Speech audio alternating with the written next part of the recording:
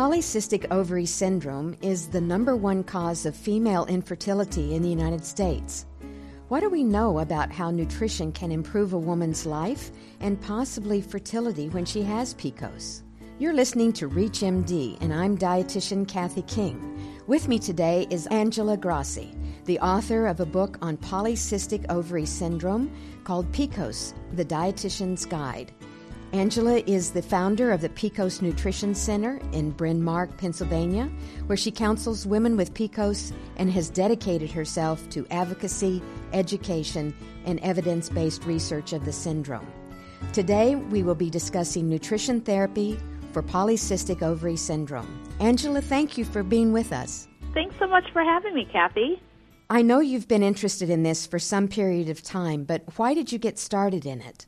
Yeah, I always remember the very first patient I ever had with PCOS. I call it PCOS. I know some people call it PCOS, but Polycystic Ovary Syndrome. My first patient was a patient with binge eating disorder, and she was starting to lean towards some bulimic patterns. And she was just diagnosed with PCOS, and her doctor told her to eat an Atkins-type diet, so no carbs whatsoever. And that really aggravated her symptoms. So she started binging more because she couldn't avoid the carbs, and that's when the purging behavior started to come in. So we didn't know much about PCOS when I first started working with her, and I started to see more and more patients with it, and this is when I was just first starting out as a dietitian. So I was in my early 20s, and then it turns out that I got diagnosed with it myself, and I was just amazed that I was already familiar with it and couldn't even recognize it in myself. I didn't have a lot of the main features of PCOS, so that's part of the reason why. But after I experienced a large weight gain with no reason, very unexplained, despite a healthy diet and exercise regimen, and went to several doctors and then finally saw a doctor who did diagnose me with PCOS. Okay, so basically it's hard to get diagnosed then, I guess. What are the symptoms and what's the physiology behind this syndrome? PCOS is probably the most common endocrinopathy in premenopausal women of childbearing age, and it affects anywhere from 6 to 10% of women in the United States, depending on which diagnostic criteria is used. It's very underdiagnosed and undertreated, and we see that PCOS is a multifactorial polygenic disorder with variable phenotypes. So we see that it affects the reproductive aspects. So we see that women have menstrual regularity, they have anovulation or infertility, and clinical or biochemical hyperandrogenism, so that high testosterone. And then we also see metabolic features. So we do see that women with PCOS are at an increased risk for type 2 diabetes and cardiovascular disease. We see dyslipidemia, abnormal glucose tolerance, inflammation. Certainly obesity is prevalent in the majority of women with PCOS. And insulin resistance is a key feature driving this. So insulin resistance may be at the bottom of it besides the hormones? Absolutely. We do see that high levels of insulin does trigger the ovaries to start pumping out higher levels of androgens. What problems do patients have with food and nutrition that all of this culminates in? Sure. Because of the high levels of insulin, insulin is a growth hormone, and it's also an appetite stimulant. So we see that women with PCOS who have this high insulin levels do have and report a lot more cravings. A lot of cravings for sweet foods, refined foods, and processed foods, the very foods that actually worsen their condition. And as a result of having the high insulin, they do have bouts of hypoglycemia. So then when their blood sugar gets really low, of course, it's the carbohydrates that are going to bring up their blood sugar. So that's a key challenge in working with women with PCOS, that they have these high cravings and the hypoglycemic episodes. We also see some evidence that women with PCOS have impaired levels of appetite-regulating hormones like ghrelin, leptin, and CCK. So that can all interfere with their ability to make healthy choices and to help with weight management. You're listening to ReachMD. I'm Kathy King, and I'm speaking with dietitian Angela Grassi, and we're talking about nutrition therapy for Polycystic Ovary Syndrome. Angela, although I'm sure each diet is individualized, are there basic nutrition guidelines you use with patients with PCOS? Right, so we do individualize because there are so many women with different phenotypes of PCOS, and of course every woman is different. And as a registered dietitian nutritionist, I don't just look at the diet, I also look at their whole lifestyle.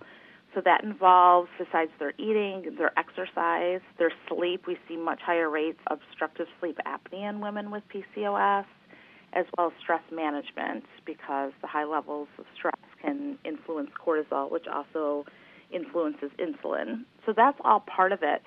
But as part of the healthy diet, we do look at a diet that can bring down that insulin as well as inflammation. So different strategies we could use is perhaps a reduced carbohydrate diet, not necessarily a no-carb diet, but a low-carb diet that focuses on low glycemic index foods. So these are like whole foods that don't spike up insulin levels, grains like brown rice or quinoa.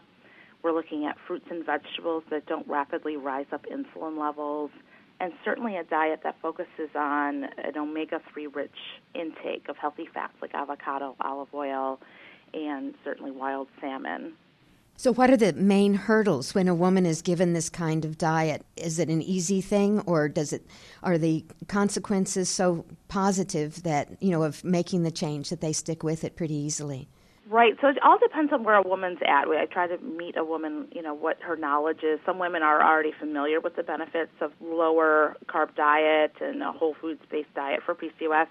Some have no idea. The glycemic index could be totally way over their heads and complicated. So I try and simplify it for them as much as possible and give them the knowledge and information they need. It's really important that women with PCOS receive the right nutrition counseling and right education to understand what's happening to their body and the symptoms they're experiencing and really what that insulin is doing to their bodies. So we do take an individualized approach, and clients who do make some changes in their diet, we definitely see that they can lose weight. We see improvements in their metabolic health, so their A1C starts to drop, their cholesterol and their CRP levels start to drop. We can see with weight loss, they can improve their fertility, so we see a better chance of getting pregnant.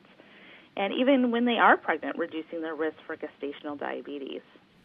Going on from there, then, how would you encourage physicians and families and patients to find a dietitian who has background in PCOS?